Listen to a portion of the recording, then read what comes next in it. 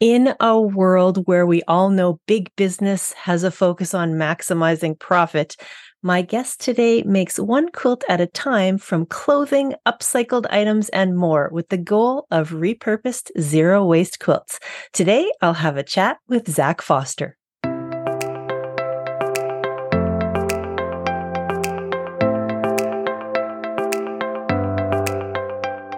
Hello and welcome to the Quilter on Fire podcast, where I explore the stories, the connections, and the joy of guests in the quilting world. I'm your host, Brandy Maslowski, the Quilter on Fire, and I can't wait to share this week's episode with you. My guest today is Zak Foster.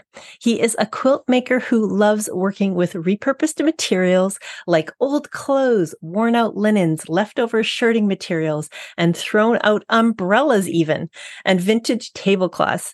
He makes custom quilts and engages in some really cool ways with his quilting community online. He's doing all kinds of fun stuff with friends and mentors, and I can't wait to get into this. It's going to be a conversation about using what you can use up to do what you love and so much more. So let's get into it. Zak Foster, welcome to the show. Brandy, thank you so much for having me. It's always such a kindness to receive an invitation like this and have a chance to share my stories and my thoughts. Wow. So well, I'm you. so excited. This is going to be a really good conversation. Now, I love to start by taking a little look back at where you got started. So when do you first remember putting stitch to fabric? Oh, I can tell you very easily. That would have been the third grade. It was Laura Ingalls Wilder Day. A little bit of a complicated topic now in hindsight, but when I was in the third grade in 1986, perhaps 7, I don't know. We were doing all this Little House on the Prairie stuff. So we had a spelling bee, we had a hopscotch, and one of the stations that we did was a quilting station. And so I remember Miss Ledford, our teacher, walking us through how to make a simple 4-patch. And I still remember the fabrics. They were dark calicos. It was a black calico and then a purple and a blue one. And I was so proud of those 4 little squares that I took them home and on my own turned them into a little pillow. And if I could find that pillow today, I'm sure it's out in the attic somewhere. I would treasure it. I would just hug it and never let it go. Oh, that's such a sweet beginning. So, that teacher sounds like she might have been an influence, but were there certain people in your life that had a creative impact on you early on? Yeah. When I think of early life, when I think of early creative inspirations, I think of my mom and her mom, both. So my mom practiced a lot of calligraphy when I was a kid. And so I can still picture her in my mind's eye sitting at the kitchen table with one of those, how do you call them? Those folding tabletops that kind of allow you to elevate just a little bit, right? And she would practice her strokes over and over and over. And it gave me this sense that to be graceful takes work. And it takes a lot of practice. So that was a lesson that my mom taught me through her calligraphy. And then her mom, I would say my earliest textile memory was over at my grandma's house. And I was just tall enough to see up over the ironing board, right? And I could see that she was working on making a garment. I imagine a dress. The fabric was blue, almost in my mind's eye, it was kind of like a blue bark cloth, but who knows what it actually was. But what I remember most distinctly are the pieces of pattern paper that she had, that kind of brown onion skin color pattern paper. And I remember the materiality of that and being struck at that really young age that like, my grandma can do some really cool things. She makes her own clothes, right? I grew up, we got everything off the rack, right? But here's somebody making their own clothes. And I just thought that was just so sweet. So when I think of early inspiration, mom and grandma for sure.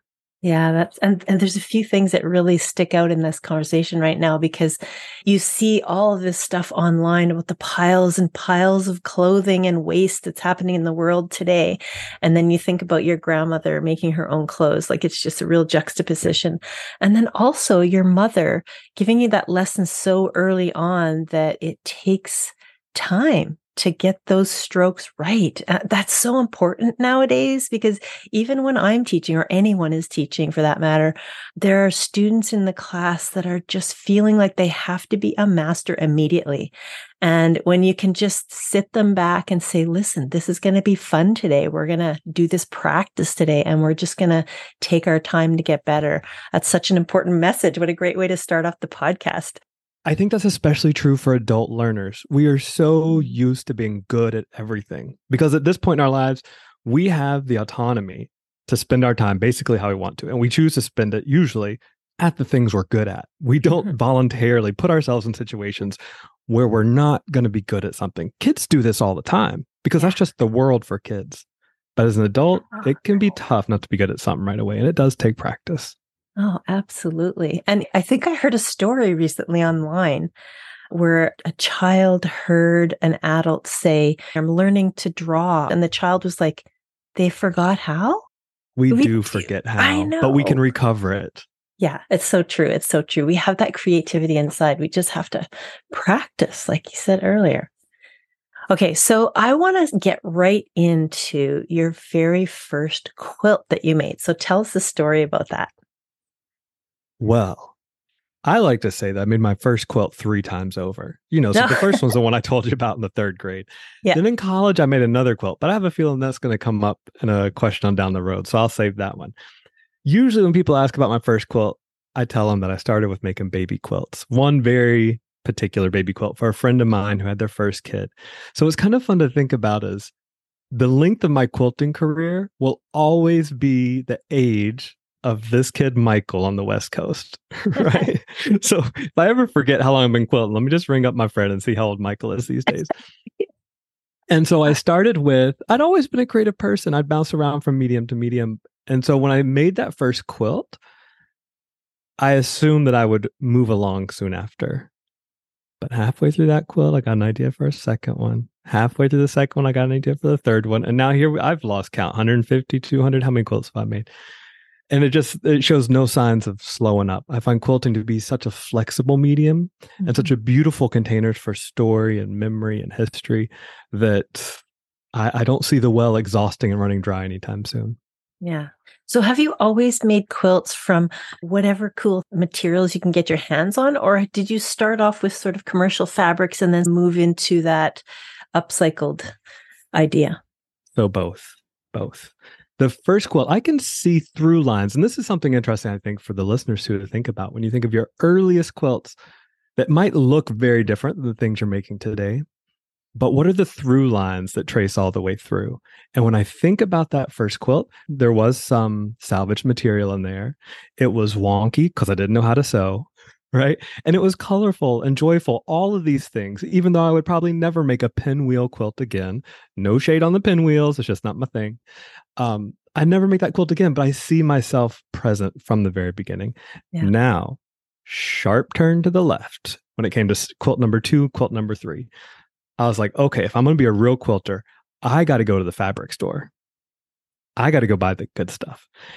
And I have never been more stressed out in my entire life, Brandy. I went to the City Quilter in New York City, RIP. They've closed since then. And I spent an agonizing 2 hours just carrying bolts of fabric around and trying to figure out yardage and what went with what, et cetera, and all this. And I just don't ever want to repeat that experience, right? One, because it was expensive for me, right? It was a lot of money to make the quilt that I was hoping to make. And 2, I got all this beautiful fabric and I took it home and I was scared to cut into it, right? Because I had invested so much money. Yeah. And so I pretty quickly determined that if I was going to really do this quilting thing, I had to find a way to make it more affordable. And so for me, working with repurposed materials started, it's just because I'm cheap, right? Yeah. I had to make it work. And so I started thinking about, okay, what clothes do I have in my closet that are ripped, stained, buttons missing, things that, I wasn't wearing them anymore. And then also thrift shops. What can I find? And in a place like New York City, what can I find on the sidewalk? Right? A lot of people just drop stuff. So I work with those in quilts too. Well, and it's a huge adventure for me to even go thrift shopping in Toronto here up in Canada, the big city, like I'm in a small town, but I can't even imagine what the thrift scene is like in New York. There's a lot of people think that New York must have a wonderful thrift scene. It does not. No. Actually, I'm like, I gotta get out of here. I need some thrift stores. I don't know. I trace it up to like skyrocketing rental prices and, there's not room in the New York economy anymore for small shops like thrift shops, unfortunately. Yeah. Well, and I grew up in Winnipeg, Manitoba, Canada, and I'll just tell a quick small story about the thrift scene there because it's kind of known, maybe it's just Winnipeggers who know this, but it's kind of known as the thrift capital of Canada. So one thing that was really joyful for me was that when I got pregnant with my son, I was shopping for thrift clothes in my pregnancy because they're kind of temporary clothes. You're not going to need them forever. And so I go into a thrift store and there's all these brand new like tags on clothing. I was so excited. I was like, what? This is $2 for this shirt. How is this so cheap when it's brand new? And she goes, oh, I go to Toronto and I go to Vancouver and I get all this stuff that's like 4 years ago and Winnipeggers love it. And I thought it was like, this is the best day ever. I really love that idea of thrifting. But yeah, I can't imagine thrifting in New York. And I guess, if it's not that great of a thrift scene, where do you find your stuff then? Where do you go? Oh, the South, Brandy, the Southern United States. I mean, that's where Ah, the good stuff is at because it seems like down here, you got the bigger chains like Goodwill, but so many churches also run ah, charity shops and things like that. So yeah. there's no paucity of materials to work with down south. Yeah, yeah. Okay. So let's keep going with your quilting story. How did your path blossom from there?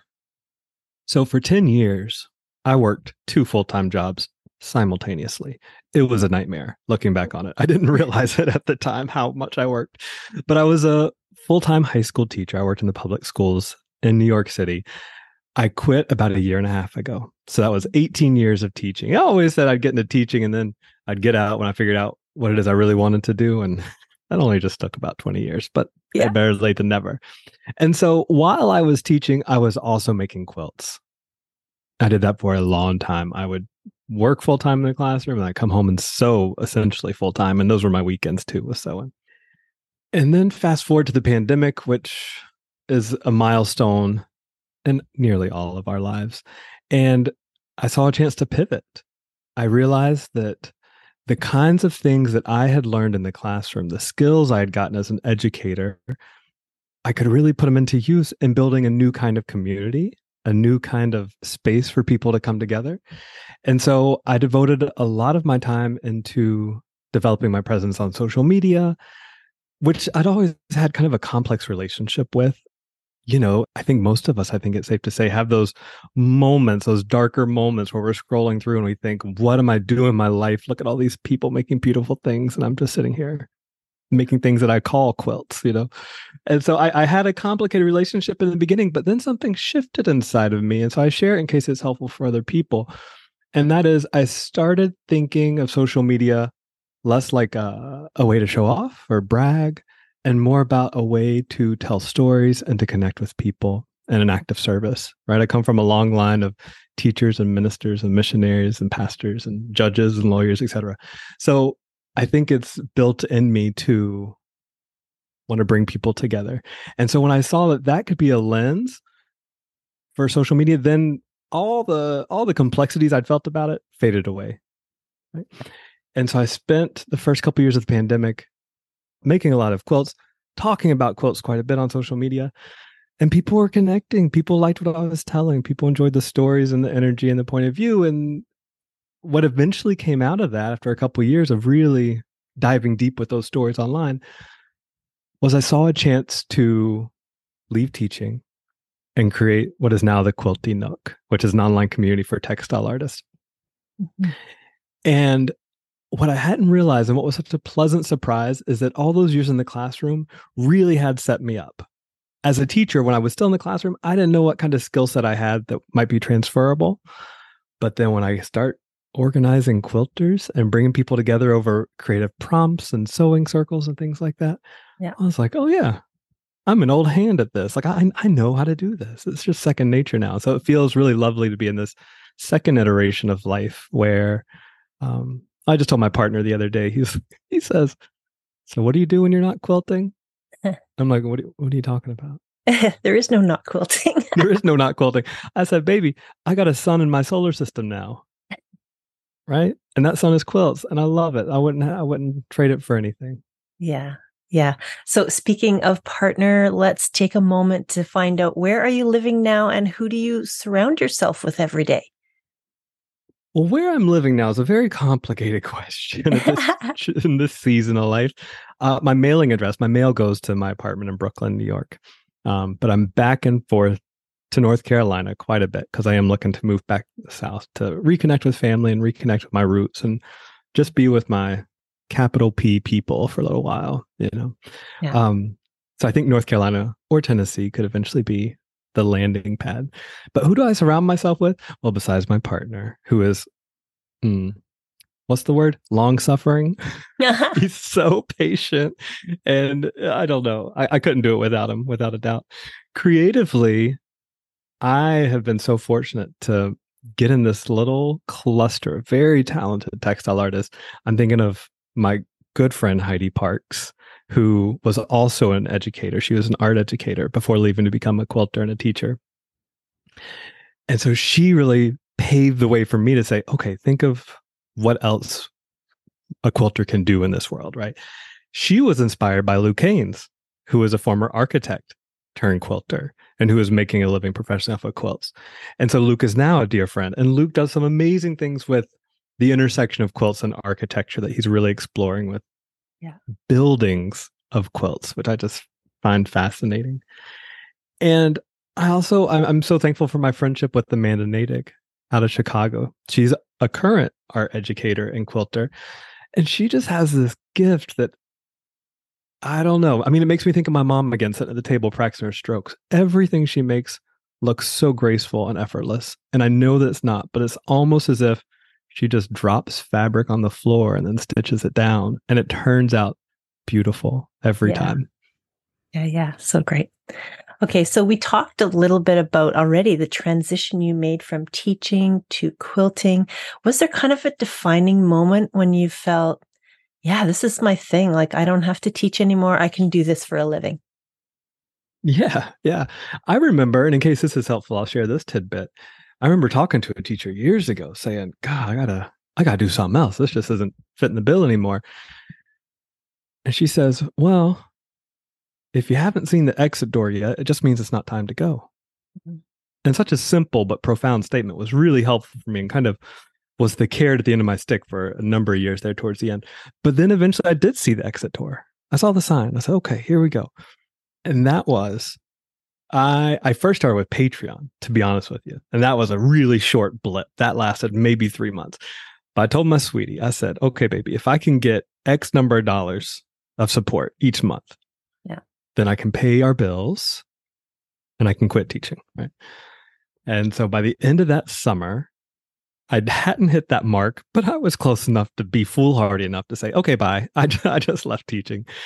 And very quickly, Patreon as a model I saw wasn't doing the thing I wanted to do because Patreon is built on this one-to-many kind of broadcast channel, right? So like if I'm a creator and I only just want to like throw images at you, then that's a great platform. But if I'm looking to have connection and community, I needed something else. And so I quit my job. And then within the same month, I was like, all right, sweetie, I'm going to drop Patreon altogether and hop over to Mighty Networks. And he was like, are you crazy? You just quit your job. There's no dependable income.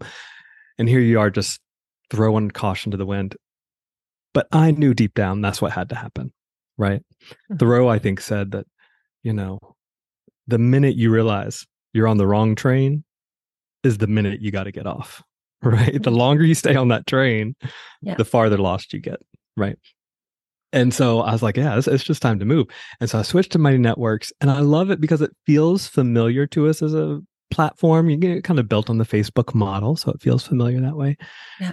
And it gives us ample chances to come together, sew together, talk about creative quandaries that we find ourselves in, to have workshops, book clubs, all kinds of things.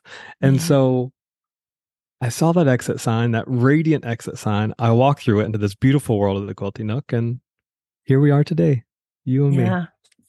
Well, and it sounds so good, right? I mean, there are a lot of quilters out there, even listening right now, who might be thinking, gosh, I wish I could leave my career. I wish I could do this for a living. So can you give us a little about how do you actually make income as a creator like this?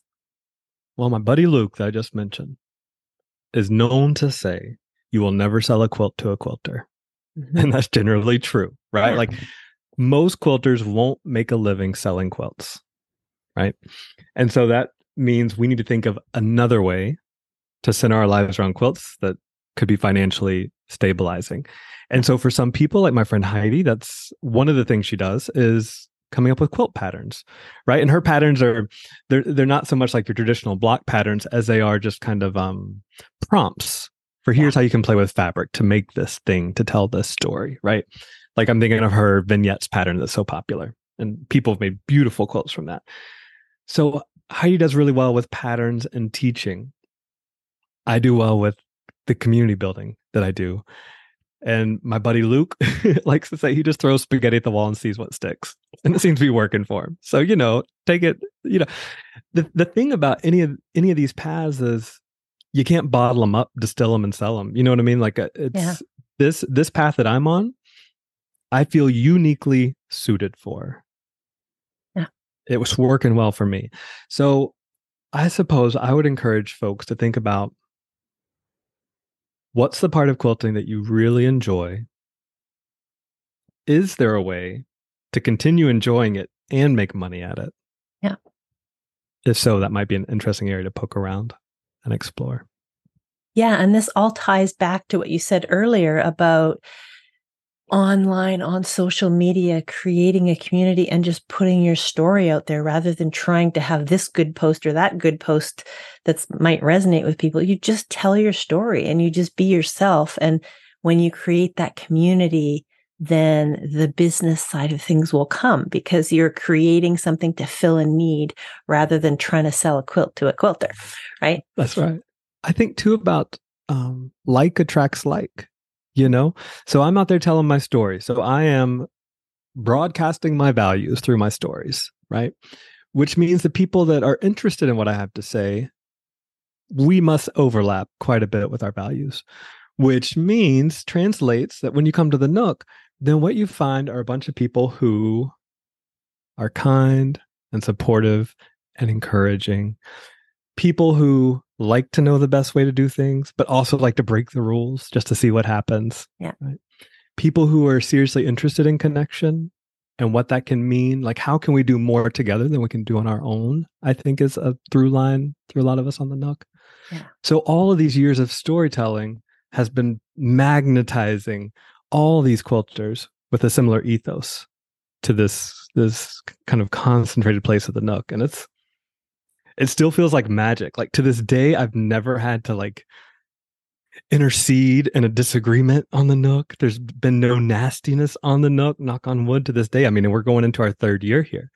And so it's just, I don't know, chalk it up to the universe. It's a beautiful place to live. Yeah. And how do you feel like your style has changed over time? Well, I was always interested in improv quilting. Mm-hmm. In the beginning, it wasn't very improv. It was like 1% improv, but I was still interested in it. I didn't want to, I knew I couldn't make perfectly matched points, so I wasn't even going to try that. My earliest quilts were a lot of geometric patchwork, deeply inspired by many of the quilters from G-Spend. Early on, the work of Irene Williams from G-Spend, outside of G-Spend actually. And ironically, she was kind of an outlier in the community from what I understand, because she worked a lot by herself, right? And so here we are talking a lot about community. Irene worked a lot by herself. But what that means when you look at her quilts, at least in my eyes, is she's doing some crazy stuff. She's not doing what her neighbors and friends are doing, right? My favorite quilt of hers is she took 2 polyester basketball jerseys and split them up the side seams and then splayed them out flat, kind of like a spatchcock chicken or something. And then just stitched them together and like filled in the holes where the arms and the head would have gone with some white fabric and called it a day. That's a quilt. And I'm like, Irene, you're so badass. Can I say badass? I just love how she just seemingly didn't care to like tie into any kind of convention about quilts. And so I was really inspired by a lot of the geometries that I saw in her and other people from G-Spend. Now, over time, I would say like the last 4 or 5 years or so, I've moved away from patchwork. In fact, I was just talking to somebody the other day. I'm not sure when the last time I made an actual pieced patchwork. So much of what I do now is hand stitching, and it's a lot of applique. Like I'll often start with an old baby quilt that I find at the thrift store and then just applique everything on top. Yeah. So I can just kind of inherit that quilty crinkle that so many of us love. And so now my style is definitely slower. It's centered on storytelling. I think a lot about history and memory. It's more experimental. Some of my pieces are three-dimensional. I made a three-dimensional landscape out of a quilt one time. Some of them are infographics. What? That's Some interesting. of them, some of them are just entire garments just stitched down whole, right? Wow. Yeah. Can you give us an example of the infographic idea? That sounds really cool. Yeah. So the biggest collection that I'm working on right now in my personal work is called Southern White Amnesia. And it's exploring the stories that Southern white American families tell themselves about their own history and the stories they don't tell themselves about their own history. Wow. And I remember I'm the family historian in my family. And I remember about 5 years or so ago, stumbling across the first records that my ancestors had enslaved people. And so I go to someone in my family who should know these things. And I said, "Is it true that we enslaved people? I mean, that's what I'm seeing here, you know?" And they real quick said, "No, of course not. I think we would know." And that was a light bulb moment for me. How many other Southern white folks are walking around just assuming they would know if their ancestors had engaged in Yeah. slavery Yeah. and not questioning inherited wealth and inherited privilege and things like that that gets passed down because of that. And so fast forward to the infographic. One of the pieces in this series outlines the various branches of my family tree and highlights the branches that engaged in slavery versus the ones that didn't, and simultaneously overlays access to higher education. Wow. So, what you see when you look at this in my family is the one branch of the family. They say everybody has four main branches, right? So, your grandparents' lines. When you look at my grandparents' lines, 3 out of the 4 did not engage in slavery. And when you look at my dad's side in particular, he was first generation college student because of that. On Yeah. my mom's side, on that last branch of the family tree, engaged in slavery, and they've had access to higher education for generations. I mean, going back to the mid 1800s. And so I find it really interesting to think about these narratives that I see in my own family and then think about how to represent them. And so an infographic just seemed the best way. It's a fan grid, which is one of many ways of showing a genealogical family history. And I like it because it's so compact. It's not sprawling like a family tree. So it fits nicely on a quilt. Yeah, it's fascinating. It's fascinating how you're taking what you're experiencing in your world as your family historian and you're speaking it to your community through a quilt. I think that's fascinating. So let's just continue on this conversation of design because I love, so when you see something in your world or you have this idea of genealogy or whatever you're thinking, it sparks an idea for you. How do you capture that? Do you have a sketchbook? Are you a digital guy where you go straight to your computer, or do you just pull out what you're using and start to create without any kind of advanced plan? All of the above. So my buddy Luke likes to say there's 2 ways to make a quilt. You can start with an idea and then round up the materials, or you can start with the materials and find your way to the idea. Maybe I'm paraphrasing. Luke will tell me if I'm wrong. But I tend to be more the latter. Start with the materials and then let the idea come through those. I really think of fabric as a way of unlocking certain channels in my own understanding about what I'm experiencing. And so I trust the fabrics that I'm drawn to as I work with them quietly and slowly over time will reveal themselves to me. So generally, my design process just looks like slapping things together on the design wall, seeing what kind of fabrics go well together, see what's speaking to me. The only time that I'd really do any kind of pre-planning would be if I'm working with a client and I need to somehow give them a sneak peek to what I see in my brain. And so then I'll sketch it out on the iPad or something like that and send them some images and that works well. Of course, it usually ends up looking totally different, but this is the best we can do. Do you remember your very first, client custom quilt? How did it feel to go through that process? Wow. Yeah, I know about this quilt in a little bit. Okay, so it was a king size quilt, red and white stripes. Charged them $400 for it, which at the time felt like a lot of money. Now I'm like, what? All that labor. Yeah. Because it was so big, even just to like baste it into a quilt sandwich, I had to find a friend's apartment that had a floor space big enough. And I was just like, I worked so hard on that quilt. But that person has popped back into my life over and over throughout the years. So it's cool. It's all good, you know? Yeah. And it just takes a while to find your worth, to know your worth, to find your number. And I'm still finding my number. You know, it fluctuates. But I view it more like an ongoing process that way. Yeah, yeah. I want to touch on color with you a little bit. Where do you pull your color inspiration from? Do you think about the color wheel or, you know, the rules about how color should be? Or do you throw caution to the wind and use your gut? Well, let me see if I can't put it into words because it feels all very intuitive. But I do like to play around with saturation. So using the same color but in different saturations, I think is often one of my go-tos. If I'm looking for an exciting moment, I will think about what's the opposite color, the complementary color on the color wheel, because if you really need someone's attention to go to a certain part of your composition, just slap the most vibrant opposite color you can think of right there and your job is done. Yeah. I tend to also shy away from black and white.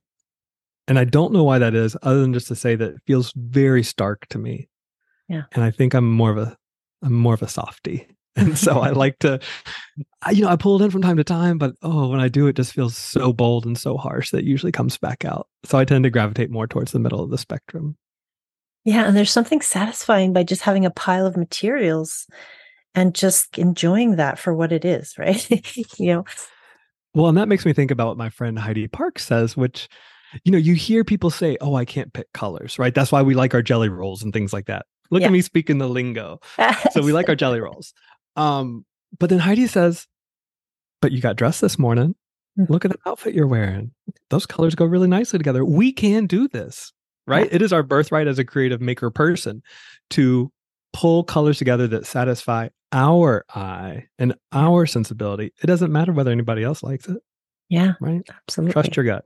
We see what we love in the world. That's why quilters are snapping pictures all the time of, the wall in the bathroom in the airport, because it just looks so great. It's such a good color palette.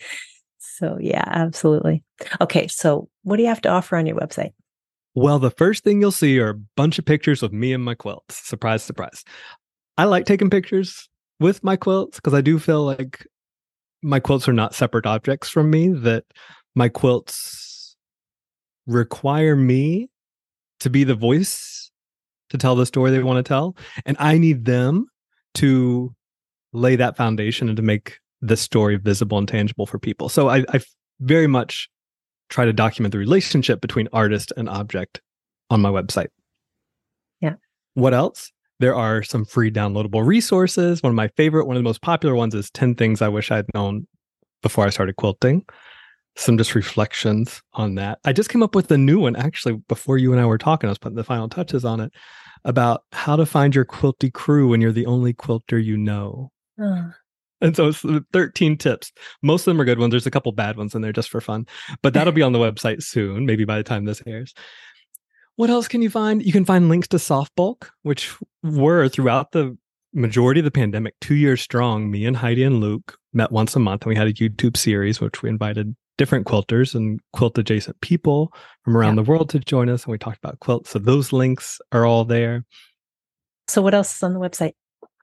Well, if you like to keep in touch, I do send out, in the past, I called it a newsletter. Now I just kind of call it an email. It's just a short little weekly thing. That's just whatever's top of mind for me that week. Whatever resources that I've found helpful, I pass those along to people. So whether it's upcoming workshops or a new episode of my podcast Seam Side being released, or just a cool article about quilting that I found, right? I email that out once a week. So if that sounds like something folks are interested in, head on over to the website. You'll see a big black bar across the top and just sign up there. Yeah, that sounds good. And so if you're listening right now and you want to know where the website is, it's zakfoster.com. And Zak is Z-A-K or Z-A-K if you're in the USA. That's right. So that's where you can find it. And I want to talk a little bit about Soft Bulk because you briefly mentioned it, but can you describe this to us? Like, how do people get involved and what will they find if they're listening in to Soft Bulk? So Soft Bulk was the original brainchild of Luke, who early on in the pandemic corralled me and Heidi together for this YouTube series. So it's video. Most of them tend to be between an hour and a half and 2 hours long. We each share a little bit about whatever we're working on at that moment. So we catch you up to speed on our various projects, and then we'll have a guest at the very end. And we had, for example, Sherry Lynn Wood and Ai Kijima and Sarah Nishiura, Libs Elliott, Jackie Gehring, Joe Cunningham, folks, that people recognize in the quilting world. It's been a wonderful way to get to know other artists out there. And it's also been a really sweet time for me, because this is before I started the podcast. I really appreciated the chance to have kind of a long form format for storytelling, right? Because on social media, 90-second reel is considered way too long. And I need more than that sometimes, tell my stories. And so I appreciated having Soft Bulk each month to do that. And we are having a Soft Bulk reunion coming up on November 1st. So we're talking about the website, and Soft Bulk is listed right there. So you can click on it right on Zak's website. Okay, so I want to go into a conversation about some collaborative quilts. So can you tell me some of the projects you've done with other people that have been memorable for you? Collaborations are something I want so much more of in my life, because I find that they bring out the best. When it's a good combination, when it's a good partnership, they bring out the best of both of us. Yeah. So the most recent one I've done would have been Heidi. Wow, I'm starting to feel like a broken record. Heidi. Anyway, would have been with Heidi because I went to visit her in Milwaukee, and we got in a conversation about just the season that we find ourselves in this life, and how even just a couple of years ago, we couldn't have imagined the relative stability and security that we feel in our lives, professionally and economically, financially, all that. And we just got really excited. We just took a moment to just kind of relish in the fact that we can pay our bills, right? And so we decided to make a quilt celebrating just how far we had come. And so we call it Yes More Please. And we used a lot of fabrics that we'd gotten on that particular trip together at the rummage sale at the Wisconsin Quilt Museum. And we played around getting the principal parts of the composition we made together. And then we cut the quilt in half. And I took the right half and she took the left half, and we worked on them independently in our own separate towns. And then she mailed me her half. I stitched them both together. You would never know there once two halves. And then tried to find ways to balance out both halves, right? So Heidi had left me a lot of little nooks and crannies open that I could squeeze in little elements here and there. So now the whole thing feels very maximalist. I love it. And so much of that is because Heidi set up things that I could riff off of. I was doing some things that she could riff off of. And so it made for a beautiful collaboration. Yeah. Now, Amanda Nadig, who I mentioned a moment ago, we've done a couple collaborations together, and we got a third one coming up. The one we're working on right now is for somebody who has a robust silk tie collection, high-end collection of silk ties.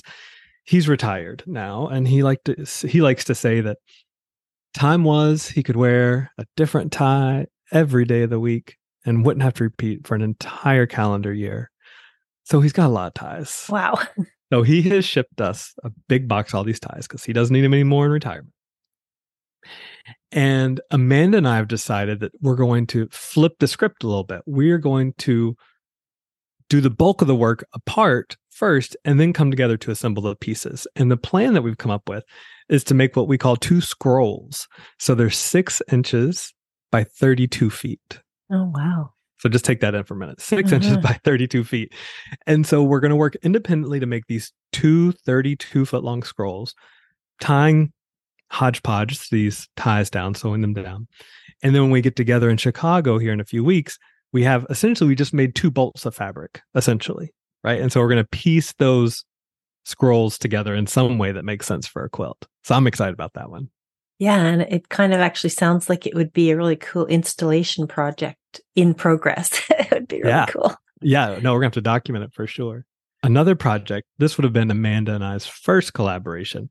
It was for a documentary film called Maestra, which is a international competition for female symphony conductors that was taking place in Paris. Oh. The director heard about it on NPR and decided to go film this whole situation and make a documentary out of it. And it was fascinating to watch what women have to jump through to get in front of a symphony, right? Like how hard they had to work to get to that platform, right? And so the director came to us and said, what I should say, the co-director, the friend of the director, came to me and Amanda, said, would you make a quilt for the head director, the number one, as a surprise? And the first thought was, well, here's the movie poster. How about you make a quilt out of the movie poster? And y'all can't see, but I'm giving Brandy the stink eye because I don't work that way. I don't just replicate. That's not my thing. So I said, because I've gotten pretty good at this over time, I say, we can do that. But what about I explore the same questions you were exploring? What were some of the things that you were really interested in with this project? And so he shares. And I said, great. So Amanda and I will explore those questions. And that will be your Maestro quilt. And, I said it in a way that's real nice and stuff. So he was excited. And so we came together. I flew to Chicago. Amanda and I did not buy a single piece of fabric for this quilt. We just rifled through her stash, which is all just odds and ends shoved into crates, and made this beautiful red and black quilt that has the word Maestra nice and large on it. We're playing with shears. We're playing with gold lame. We're playing with silk. We're playing with all kinds of stuff. And it was gorgeous. It was gorgeous. And then to see it up at the premiere in Tribeca, dream come true. Oh, I can imagine. So did you guys go together? Like, what was that day like? I got to go, yeah, because it was in New York. But no, Amanda unfortunately had to teach, so she couldn't fly in. So I took a lot of pictures. Yeah, that sounds great, though. Okay, I want to talk a little bit about your lectures. So you've had a few great gigs, and coming up, you're doing a lecture at an art conference. Tell me about that. Yeah. So the first big one I gave would have been last November, 2022. And it was at the International Quilt Museum. Oh. I had been invited to speak at a fundraising benefit. It was a collaboration between IQM and a grief center in Lincoln, Nebraska. And since I do so much grief work with my memory quilts and my burial quilts and funeral quilts, things like that, I guess I was a natural. So they brought me over. And that was the first time I got to stand live in front of a big room of people and share my stories. I do it all the time on Instagram, but I'm just staring at a little square of metal and glass. It's a very different thing. It was so beautiful to be in physical proximity with the people that were listening to me tell the stories about these pieces. I could look across the room and see who was with me and who was not with me. There's this one dude on the back row, and I'm like, buddy, you can stand up and leave anytime you want to. No one's holding you hostage. But then, it's just as a speaker, you just put a little pink bubble around them and you move on. You make eye contact with the people that are really with you, that are giving you life, because that's what you need when you're in front of the room. Yeah. So that was November. And now, yes, coming up this week, actually, I'll be going to Raleigh, North Carolina to speak at the State Associations of Art Educators as their keynote. And I don't know, working title of this is going to be The Mysterious Knownness of Textiles, which is it's a dumb expression, but it's also poetic. I love the mysterious knownness because everyone knows textiles. We live, most of us, the majority of our time on this planet swaddled in clothes. Yeah. Yet we think so little about it. Yeah. And so I'm actually going to walk through this conference center. They're telling me 500 people are going to be there. That's going to be a new record for me. We'll see how that goes. But I'm going to walk them through this just short visualization where I'm going to ask them to put their hands in their lap, close their eyes. And what do they feel? They're going to feel some kind of fabric. Mm-hmm. And we're going to explore that mentally. What's the temperature of the fabric? What's the texture? What's the fiber content? Let's see if they know that, right? Then I'm going to ask them to find a seam in their garment somewhere. Who sewed that seam? How many garments had they sewn that day before they sewed this particular garment for you? How many did they sew after? How did they feel about their work? All these things, right? To me, that's what makes textiles so fascinating, is that they're ubiquitous. They're everywhere. But because there's so much stuff going on, we don't have time to truly investigate the textiles that we find in our lives. And textiles can hold so many stories and memories and connections that I find that to be really fascinating. So for me, that's what I'm calling the mysterious knownness of fabric.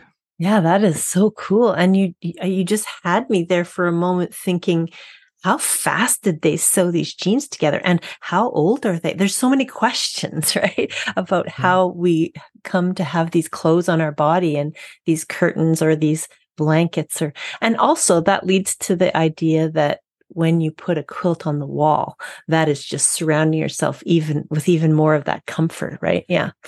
Love that conversation. Okay, so lectures sound good. So if people actually want to book you for a lecture, can they contact you through your website or just message you on Instagram? Yeah, sure. I'd love to hear from anybody. Okay, so is there a quilt or a quilt project that has been most memorable for you? That feels a little bit like asking a parent who their favorite child is, but well, the first one to come to mind, and so I'll just take that for what it is a quilt I made about a year ago, and it's called "Can You Not Be a Little Less Intimate?" Which is a funny syntax, but here's the story. So it was actually the penultimate episode of Soft Bulk. I was sharing a series of quilts called the sex quilts. I had been reflecting on my sex life and mojo and issues of sexuality in quilts, and I was sharing that work on Soft Bulk. And I hope, folks listening to me now get the sense that, like, I'm not here to be salacious. I'm not here to, like, be graphic or, like, really throw stuff in your face. It was a thoughtful presentation of what modern sexuality can look like. Yeah. And almost immediately after that conversation, I get an email from an artist whose work I really admire. And the person said a long list of things. Essentially, can you not be a little less intimate? And reading that question on the screen just felt like she was asking me to, put my light under a bushel, like the old song says, or like, go back in the closet. Like it felt really bad. It felt really bad. And this is where I'm so thankful to have a creative practice. I don't know what people do when they have strong emotional reactions to things and don't have, secure pathways to, like, really explore those feelings and process those feelings. Yeah. So I just start sewing. I make this entire quilt inside of 48 hours. I mean, that shows you the speed and the dedication I was working. And what I did is I took the t-shirt that I was wearing that day for that presentation when I shared about the sex quilts, which was a t-shirt I loved. It was my favorite t-shirt. I had found it in North Carolina in the woods. It was this beautiful red t-shirt. It was a great color. It was threadbare in places because it's so old. And it's just, I don't know, I loved it. But I said, it is time to retire this shirt because I got to do something with these hard feelings I'm having. And so I took the shirt that I was wearing. I hand cut a bunch of letters that was that line from that person's email. Can you not be a little less intimate? And I slid them up in between the two layers, the front and the back of the t-shirt, because, like I said, it was threadbare. You can just see the contrast of the letters coming through if you look at it. But you kind of got to get close. And so what that ended up doing for me was suggesting, now this is an idea that I did not walk into this project with, but this is the idea that came out through the fabric. So this goes back to your design question. Yeah. What I walked away with after making that quilt was artists' work with the material of their lives. That's what we do. End of story, right? The materials of our lives. So I literally took this shirt off my back, one of my favorites, and I sewed it down. I took it out of commission to make that point for this person. And so I shared that on what was the last episode of Soft Bulk. And it was, I don't know, it got an amazing response. People were just overwhelmingly positive. And I feel now when I think back at that time that quilt was truly a crucible for me. It allowed me to burn off all the negative energy, turn it into something constructive and affirmative, and share it back to the world in a way that's helpful. And so if you ask me what's memorable, I just feel so much gratitude when I think about the process I went through for that particular piece. Yeah. And this next question is just a continuation of this whole feeling. In your quilting world, what brings you joy? So many things, Brandy. I love the transformation that happens with materials as they come together in my hands. When a flat piece of fabric gets quilted down, it becomes a crinkly piece of fabric. That's a thing of beauty. That is a thing of beauty. When I can adjust my stitches from big stitches to small stitches, close or spread out. And that changes the way the thing transforms in my lap. That's beautiful. Outside of my personal practice, when I think more collective on a communal level, I get a lot of joy and a lot of energy from people having those aha moments, right? When they're looking at their own work and they're seeing something they did and maybe hadn't seen or realized they had done it until someone just points a finger at it. And those moments are so illuminating for them that it's a joy to be a witness to that. And that's the kind of thing we do in various spaces, the Nook being one of them, but many others as well. Yeah. Right now, we're going to take a quick break. And then when we come back, we're going to talk all about Zak's studio space, his podcast, Words on Quilts, the Nook, and a big project coming up. We'll be right back. Discover a haven for sewing enthusiasts at angelssewing.com. Our store in Salem, New Hampshire is dedicated to providing a vast selection of high-quality sewing machines, fabrics, and accessories to help bring your creative visions to life. Whether you're a seasoned quilter, embroiderer, bag maker, or a beginner embarking on your first sewing project, we offer a range of products to suit every skill level. Our knowledgeable and friendly staff are always on hand to assist with your needs, ensuring a seamless shopping experience. Explore our online store and find endless inspiration for your next sewing adventure. Dive into our online treasure trove at angelssewing.com and let your creativity flow seamlessly with every stitch. At angelssewing.com, we're not just sewing, we're building a community of creators. There is a new quilted coat in town, and you are not going to want to miss it. They thought we couldn't do it, but we did it anyway. Who created it? thequilting.ca. Why is it different? You no longer have to struggle with paper patterns and pins. The cut lines are stitched directly onto the quilt with a computerized long arm. It is so easy, you simply just cut and sew. Not only that, it's reversible. You can choose an option for less binding, and it has pockets. The Copenhagen quilted coat pattern just released on October 27th and is now available. Don't have a long arm? No worries. You can either purchase the digital pattern for use with your computerized long arm or find someone to quilt your coat for you at www.thequilting.ca. That's thequilting.ca. For listeners of the Quilter on Fire podcast only, use FIRE20 at checkout for 20% off and make your showstopper quilted coat today. And we are back with Zak Foster. So Zak, I would love to know, where do you create? Tell us about your studio space. Well, it's called Prospect Park in Brooklyn, New York. Okay, true and untrue. I do love to sew outside. I do love to sew in public. And New Yorkers, God love them. 99 times out of 100, you can be doing the craziest, quiltiest thing. I could be hanging quilts on walls, taking pictures of them, sewing right there in the middle of a sidewalk, doesn't matter.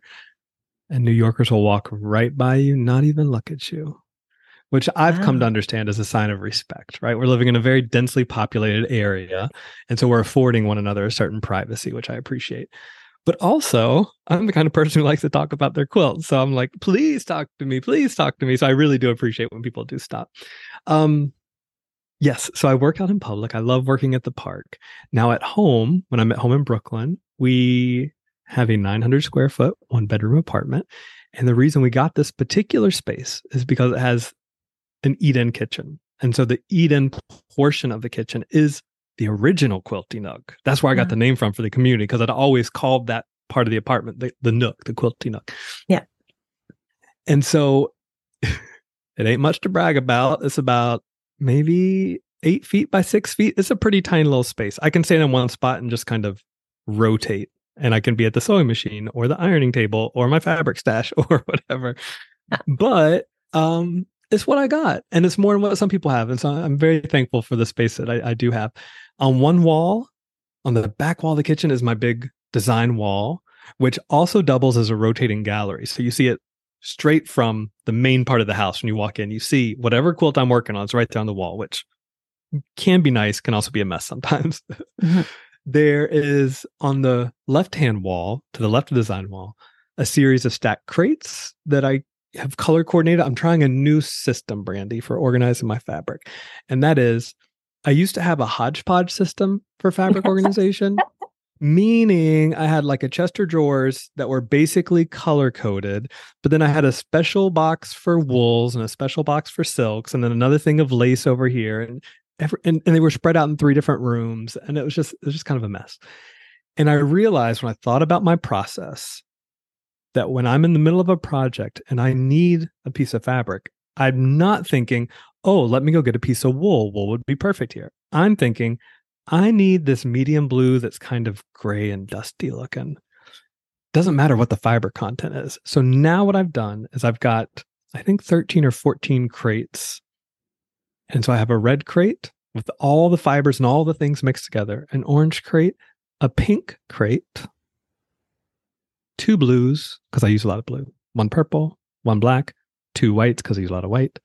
I have a brown, and something that some quilters may or may not have. I have a whole crate just for metallic fabrics. I love a little bit of shine. Yeah. It's a little bits of glitz and glamour every once in a while. And so the idea here, Brandy, is that when one crate fills up, let's say it's the pink crate, then I can no longer get more pink fabric without destashing the pink crate.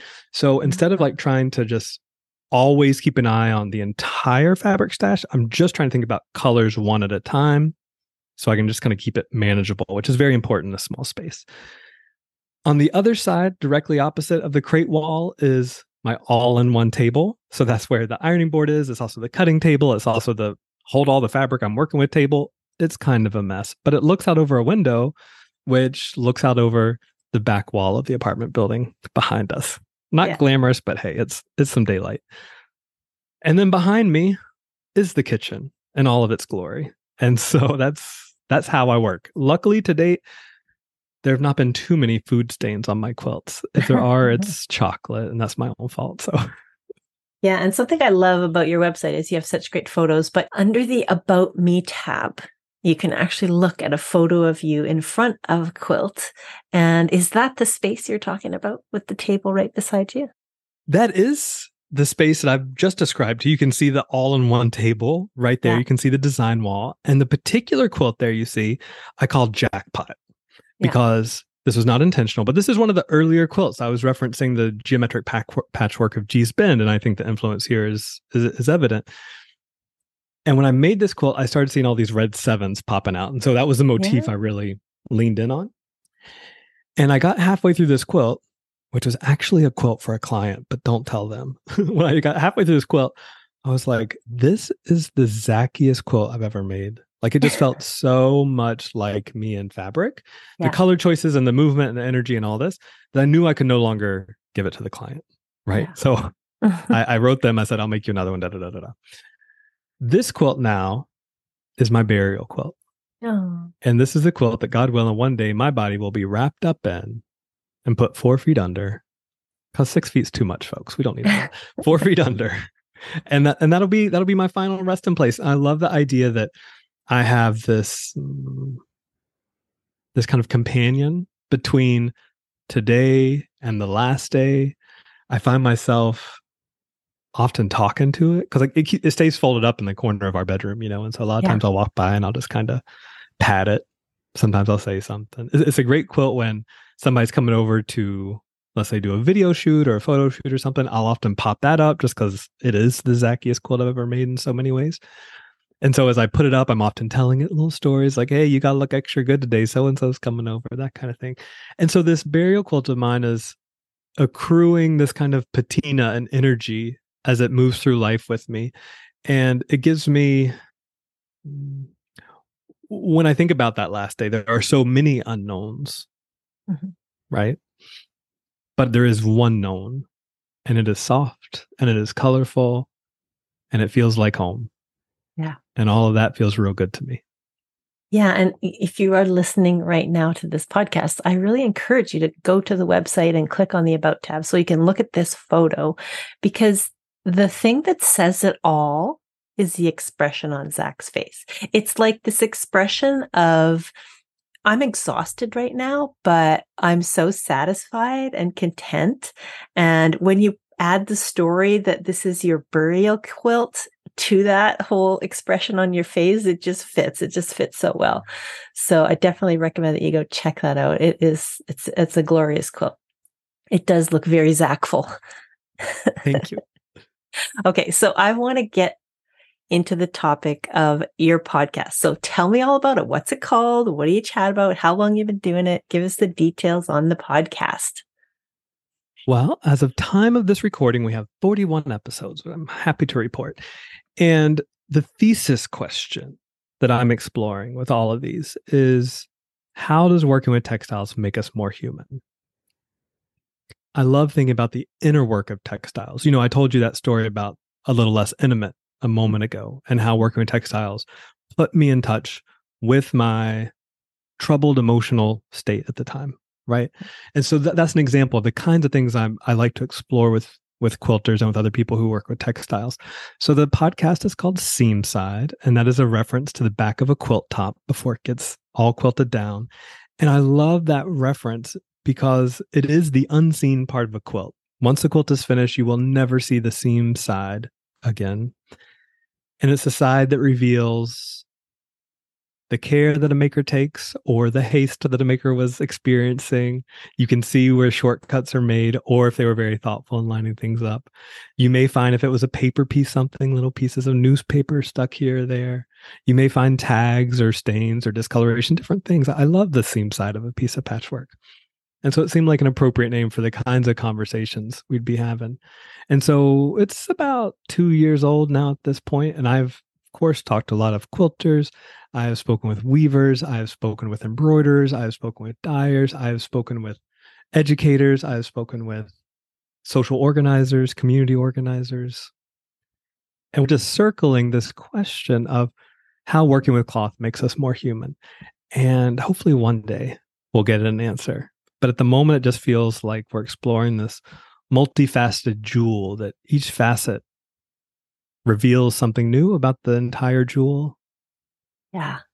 And we'll see. We'll see. Yeah. Stick with me, folks. Hopefully we'll get somewhere. If not, we'll have fun exploring. Yeah. And of course, you can find Seamside on the Zak Foster website or on any podcast app that you love to use on your phone. I want to talk a little bit about, well, there's a couple things. So I can't let this pass because you touched on it briefly. You talked about memory or burial quilts briefly. So just tell me a little bit about what you've done with that in the past.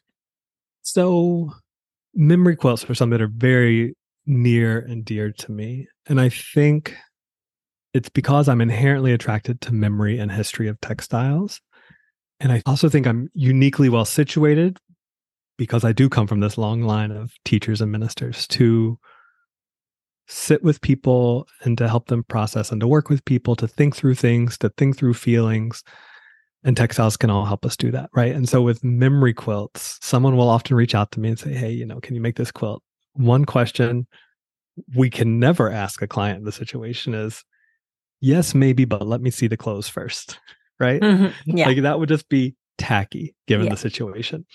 And so what that means for me as an artist, is just thinking from the creative perspective for a moment, is I am agreeing to a project not knowing anything about it other than the personal side of things, right? The connection I have with that person that's reached out to me. Yeah.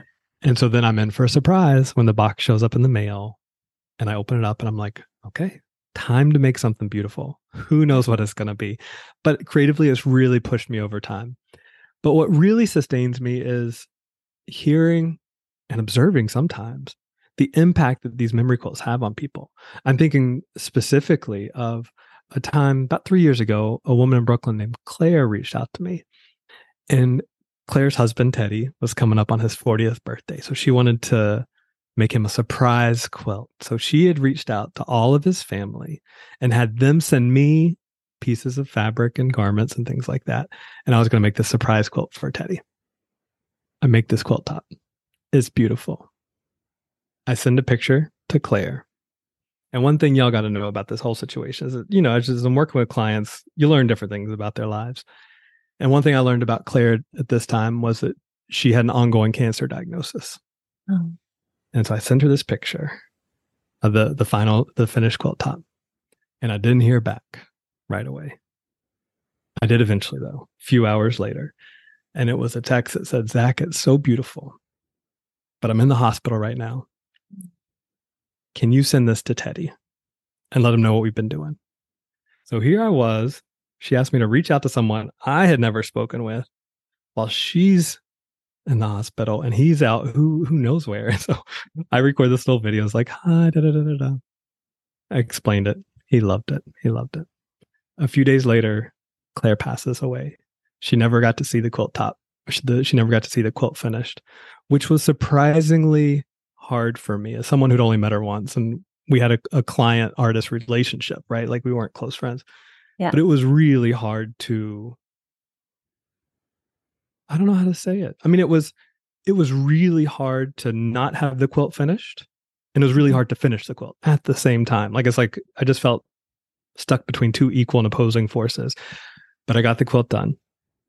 And I reached out to Teddy, said, Teddy, you can pick up the quilt whenever you want. It's ready for you. Didn't hear back. About a year passes. Wow. And so I reached out to his mom because, we'd been in contact too. Mom's got to get in on the quilt situation. Yeah. And so I said, hey, I've been trying to get a hold of Teddy and I ain't hearing from him. Can you reach out and see if this is a good time? So she does. Teddy comes over to my apartment building one night. It's dark. It's raining because, of course, it's dark and raining when you're going to pick up your former wife's quilt, And we stand there in the lobby of my apartment building and we just hug and then we start crying. And then I take the quilt and I spread it out on the floor of the lobby and I'm showing him, Claire chose this fabric for this reason, this fabric for this reason. All of these stories were coming out. And it was such a beautiful moment of connection made possible by textiles that has forever imprinted in my mind and in my heart why I do what I do. Because when Teddy left with that quilt under his arm, we were no longer strangers. I haven't seen him ever again, never talked to him again. But our lives will be forever intertwined because of this quilt that Claire had made for him. And that's a beautiful thing. Yeah. Wow. What a beautiful story. Now, I want to talk about an example of a burial quilt. So is it your own that you've made or have you made others? Yeah, I've made a few. So I've made one for myself that is currently unquilted. And I guess that's the hubris of youth, if we count 43 as youth, which I do. I'm hoping I have plenty of time to finish it, God willing. I have made one that got picked up by the Henry Ford Museum, which I'm very excited about. And then I've made one for a client down in Nashville, Tennessee, who's going to be buried at my buddy's natural conservation land called Larkspur. And this person, Jennifer's her name, really wanted a burial quilt made out of her t-shirts. And her t-shirts were amazing, Brandy. They were like tie-dye and ice dye and acid wash and all these bright colors. And they had printed images of wolves howling at moons and things like that. Like we can picture this quilt, right? Yeah. I would never in 100 million years gone to the store, picked up a dozen of these t-shirts and made a quilt out of them. But again, it's not my choice, is it? And so I made this quilt for her, for Jennifer, and it's really sweet. What is the sweetest thing about it is she sends me pictures from time to time of her and her granddaughter wrapped up in it for like movie night. And she's able to talk about her mortality with her young granddaughter. Her granddaughter looks maybe 5 or 6 years old. She's able to share about how one day grandma is not going to be around anymore. And she can do that in a soft and safe context of this quilt. Yeah. And I think that's one of the most powerful things that burial quilts have to offer is this ability to open up conversation about mortality in a way that doesn't feel threatening or doesn't feel scary or doesn't call for any major decisions to be made. Yeah. So great. I love that. I love this whole conversation.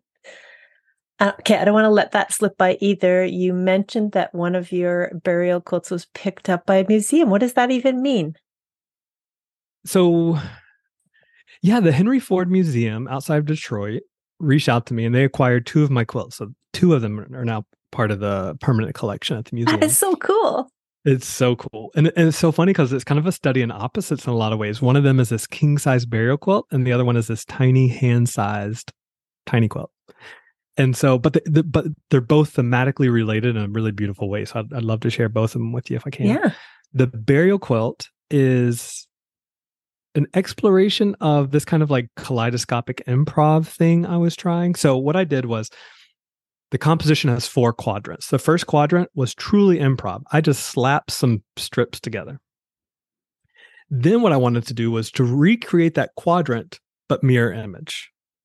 And then I did that 2 more times, each time flipping, right? So it feels random, but it also feels kaleidoscopic. And it was really tricky from a technical standpoint because lines had to meet along the 2 axes, right? The x-axis and the y-axis. The stitch lines, the seam lines had to line up there. But inside of the actual quadrant, really anything could happen, right? It didn't have to be too precise on the inside. And it's these beautiful yellow and green florals. And it reminds me of the woods behind my childhood home where I'd spend most of my time as a kid, just running around the woods, sometimes laying down on the leafy floor and looking up through the trees and seeing the sun come through the tree leaves. Like it felt like that to me. And so that seemed like a very appropriate connection for a burial quilt. Now, the tiny one they got was actually an all black quilt, ironically enough. But I had met an artist in Seattle named Patty Shaw. And Patty, not a textile artist, but we work with the same themes, had collected for over a decade. She'd go to her local Catholic church and pick up, I think you call them candle tabs. So think of the bottom of a votive candle. It has that little square piece of aluminum, right, that holds the wick. So when people would go to the church and light a candle for somebody, the candle would burn down, and the only thing left of those prayers, as Patty would say, are those little candle tabs, those little metal squares. And so she would go and collect those metal squares. She's like, I am the steward for the remnants of somebody's prayers. And I'm like, Patty, you and me are friends for life now. So she gifted me a whole bag of those because she had more and she knew what to do with. And I sewed those down on top of this little tiny black quilt. And so thematically, thinking about mortality and our interconnectedness, they go really well together, even if aesthetically they look a little bit disparate. Yeah, that's so great. Okay, the next topic I want to broach with you is so good. I love this one. It's words on quilts. Now, I want to start with a project that you did with Roderick Kirchhoff that I saw for the first time when I was at Festival of Quilts in Birmingham. So let's talk about that. Yeah, so this was a project. I love words on quilts. I love text on quilts. And I think when we look at the etymology of text and textiles, there is an inherent human connection between those two things, those two concepts. Yeah. And linguists are not sure what it is because it goes back to Proto-Indo-European language roots, thousands of years ago. But we think it has something to do with the idea that just like with text, if you're writing a book, you are stringing one sentence together with another. You're threading those strings, those thoughts together to make a compelling narrative. When you weave a textile, you're doing the same thing, right? So it's this act of bringing these tiny isolated bits together in a form that makes some greater sense or logic. Yeah. And so I love the inherent connection between text and textiles. And the piece with Roderick started as, Roderick's a quilt collector, and he had a quilt top that he was looking to rehome. And so he generously sent it to me. And it was this beautiful, I don't know the name of the pattern, but let's just call it like a bunch of sunbursts across the quilt top, right? Yeah. Beautiful vintage mid-century fabrics. And it was just lovely. And I didn't know what to do with it right away, but I was having a conversation in the kitchen with my partner one night. This was in turbulent 2019, 2018, somewhere in there. And my partner just looks at me about whatever news of the day we've been talking about and just says, well, you see, this is why America can't have nice things. So good. And I've gone back in my journals, I've gone back in my records to see if I can figure out what that initial spark of a news story was. No idea, but it also doesn't matter, right? We could be talking, maybe we were talking about social inequality.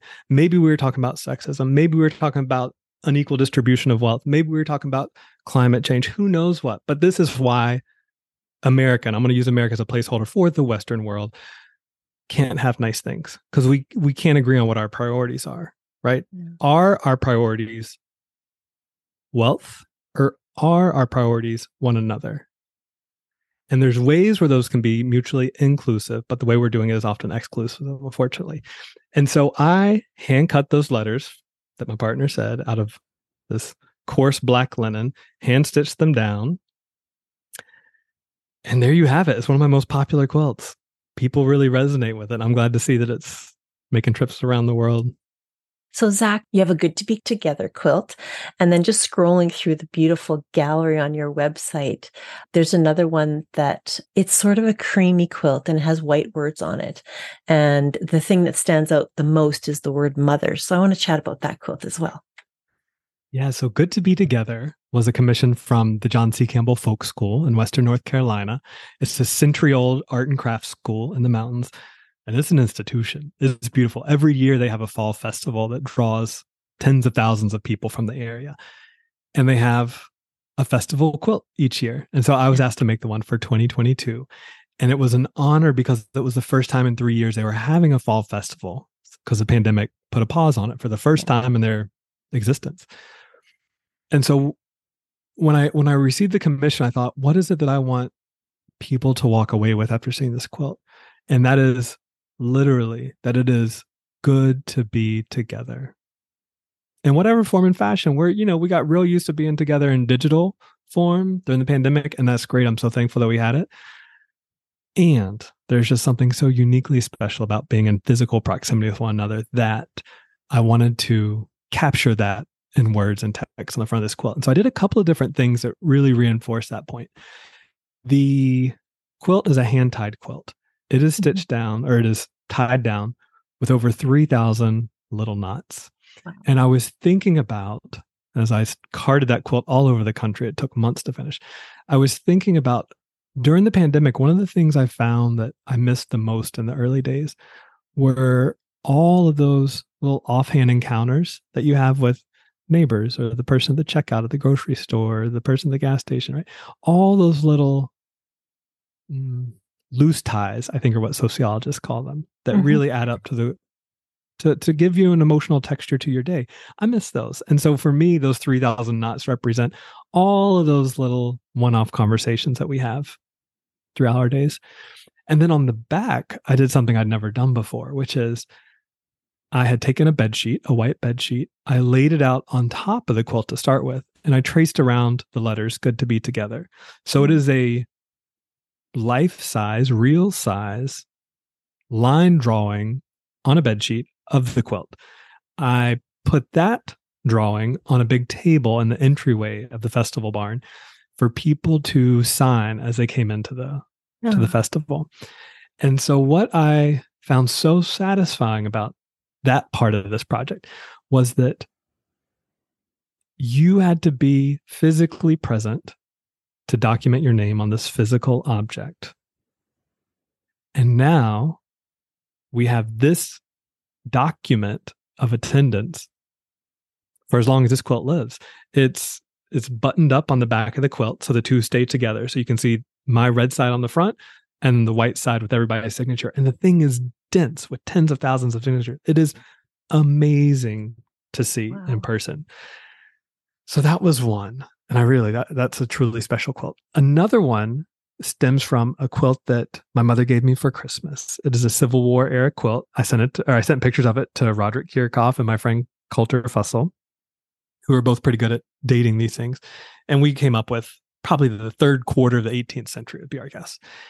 And so it was in decent shape. It had some patches here and there. So as I was mending those patches, I found myself thinking about what would my great grandmothers think of me or somebody like me sewing on their quilt. Would it have been a warm response, or would it have been a side eye response to have this queer fellow sewing on their quilts? I don't know. But I found myself thinking about what our great grandmothers would have thought. And so as a way of kind of turnkeying it out to the community, I came up with this collective visualization experience, which is I invited people to reflect on what they felt their great grandmothers would advise us when thinking about the text that you saw in this quilt, which is great grandmothers, how do we get there from here? And again, this quilt was born in the turbulent days of 2016, 2017. And I wanted to tap into a collective knowledge about how we can move through this difficult time together. We know how to do it in our heart of hearts. We know how to do it in our best selves. We just don't always do that on an actual daily basis. Yeah. And so it was really beautiful to see the kinds of things that people were sharing as far as what they felt like their great grandmothers would have said, that they're time honored ideas, right? That we know, but the quilt brought them out and gave us a chance to verbalize them. Yeah. And scrolling through your gorgeous gallery, we can't talk about your great grandmother's quilt without talking about Mom's retirement quilt. Tell me about that one. That was a fun project. So my mom was retiring after 38 years of teaching. Just take that in for a second. She taught for a long time. Oh. And behind her back, one of her coworkers reached out to me and said, "We want to make a retirement quilt for your mom. Would you do that for us?" I said, "Amen, of course." And so we came up with this plan. We concocted this scheme where I cut a bunch of red fabric into kind of wedge shapes and sent them to Mary, is her name, my mom's coworker. Mary went around to all the teachers and staff of the school and got each person to write a little message in permanent ink on those red squares, mailed them back to me, and then I put them in this kind of radiant spiral that you see in this quilt of red and white. And it's my mom's favorite thing. There came a point where a museum in Mexico asked if they could exhibit it, and I said, "Sure, but let me see if I can convince my mom to let go of it long enough." Gratefully, she did, and it came back to her safe and sound. But there was a moment where I'm like, I'm not sure this is going to happen. Oh, it's so beautiful. Okay. And I really encourage you, if you're listening right now to this podcast, could go to Zak Foster's website and scroll through his gallery, because it is just a treasure trove. And also there's, you know what, I bet you if people are scrolling through your gallery and they're thinking afterwards, listening to this podcast, they would be like, "Brandy, how could you not touch on the spoon quilt?" So let's talk about that one. Yeah, that's another wild one. So this would be about 2015, 2016. And I was walking around Mexico, because Mexico for me is a home away from home. I was a Spanish teacher for all those years. I don't know if I said what I taught, but I taught Spanish. And I learned Spanish in Mexico. So it feels like a very familiar place to me. And I'm always grateful to be a visitor there. And I'm walking around Guanajuato, if anybody knows Guanajuato, which is a beautiful mountain town. And I was noticing all these little colorful plastic spoons on the ground as I walked around. I said, "This is weird. They're little ice cream spoons, the things that ice cream shops give you to eat your ice cream." People would eat them and drop them. Now, I don't want people walking away from this conversation thinking Mexicans litter more than Americans, because we are just as bad as I have seen in New York. But I started collecting these little plastic spoons. And the more I gathered, the more irritated I got at this system that incentivizes making durable plastic goods look like brightly colored toys that we only use for a few minutes to eat our ice cream, but then will remain on the planet for centuries to come. Yeah. I got really irritated. And so this is where I'm thankful that textiles give us a framework for understanding the world. I've had two conversations with artists on the seam side that come to mind in this moment. One is Victoria Gertenbach out of Lancaster County, Pennsylvania, who deeply connects with the old hollow barns of the Amish countryside. And that helps her understand loneliness and community. And I think about Beverly Smith, who's working out of Charlotte, North Carolina, who is really diving in deep to the history of the materials that she's working with as she explores her own family history.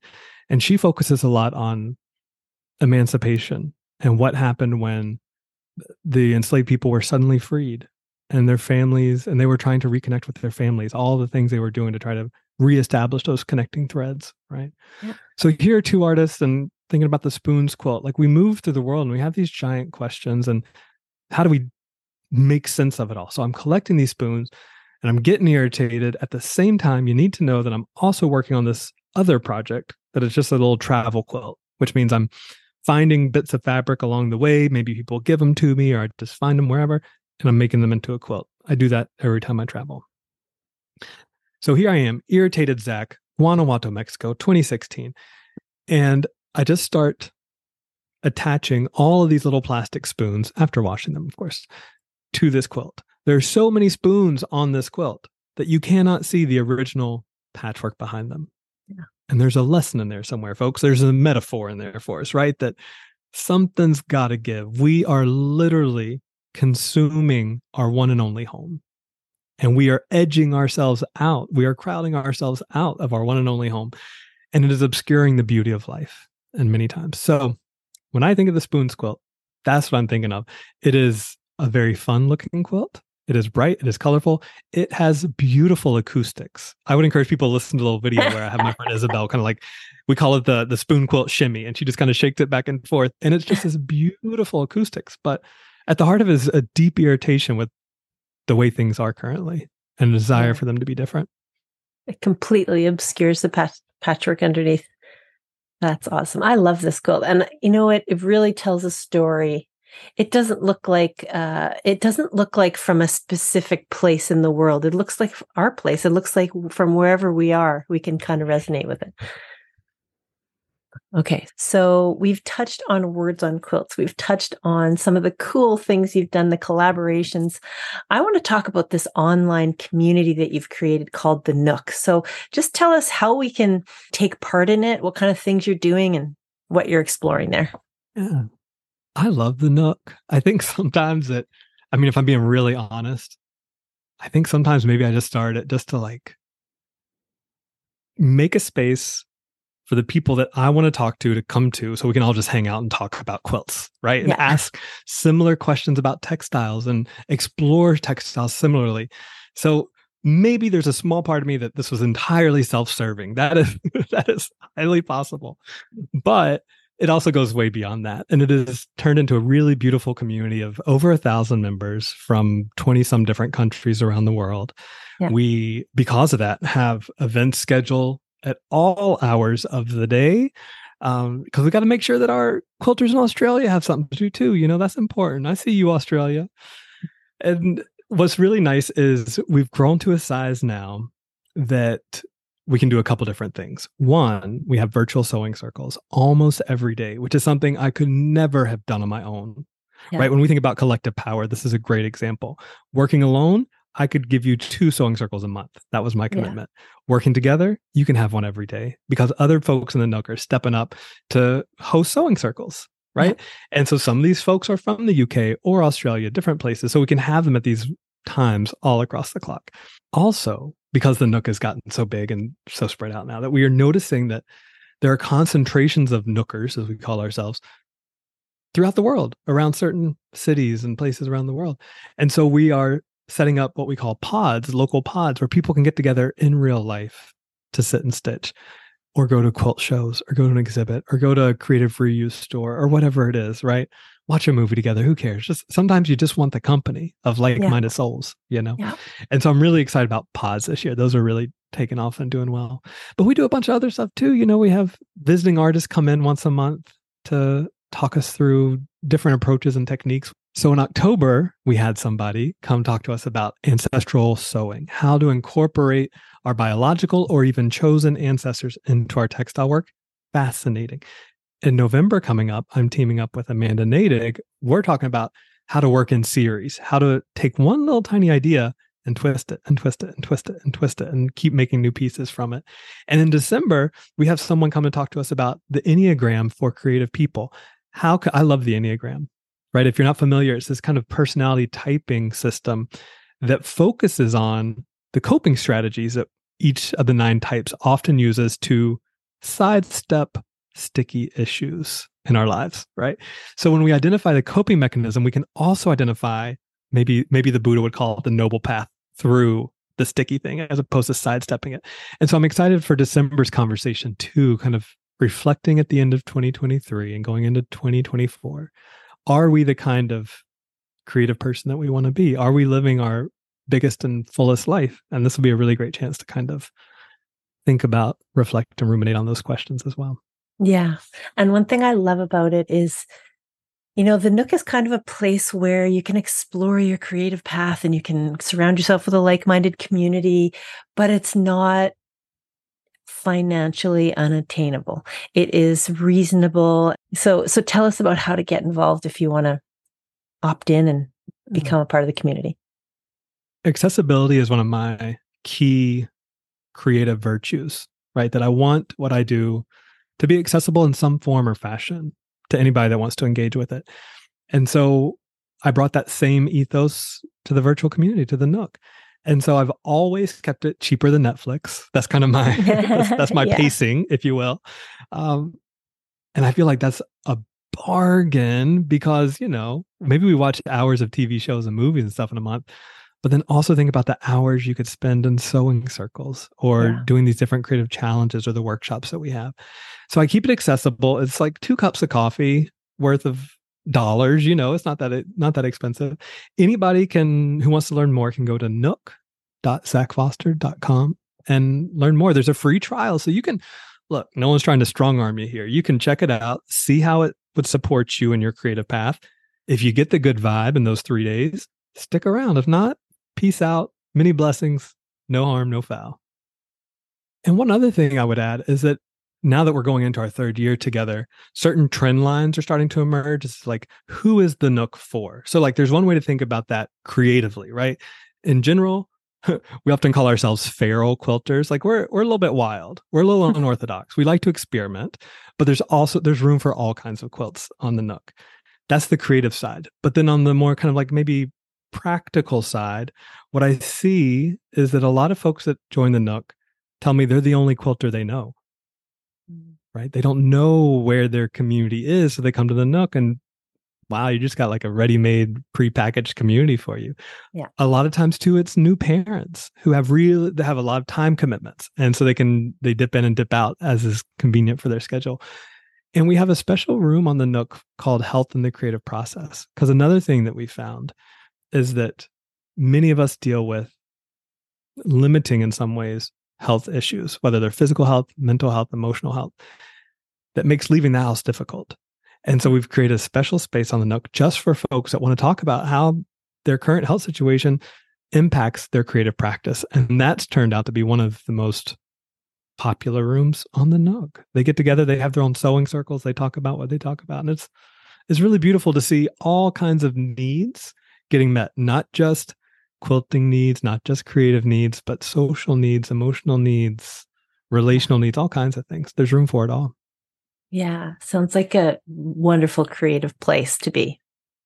Okay, so I want to chat a little bit more about Southern White Amnesia. Let's just talk about working on a theme and how this project is going. Well, this project came into existence because I am the family historian. I was finding out things about our collective history as a family that I was the only person who knew these stories. And I couldn't sit on those stories. It was like a hot coal, right? Like I had to do something with it. Yeah. These stories about slavery, these stories about removal of indigenous people, these kinds of stories about my ancestors were part of these trend lines in American history. And so I knew I had to do something with it. And so thankfully I had this container of quilting already set up and ready to go. I just didn't know exactly what shape it would take until November 2022.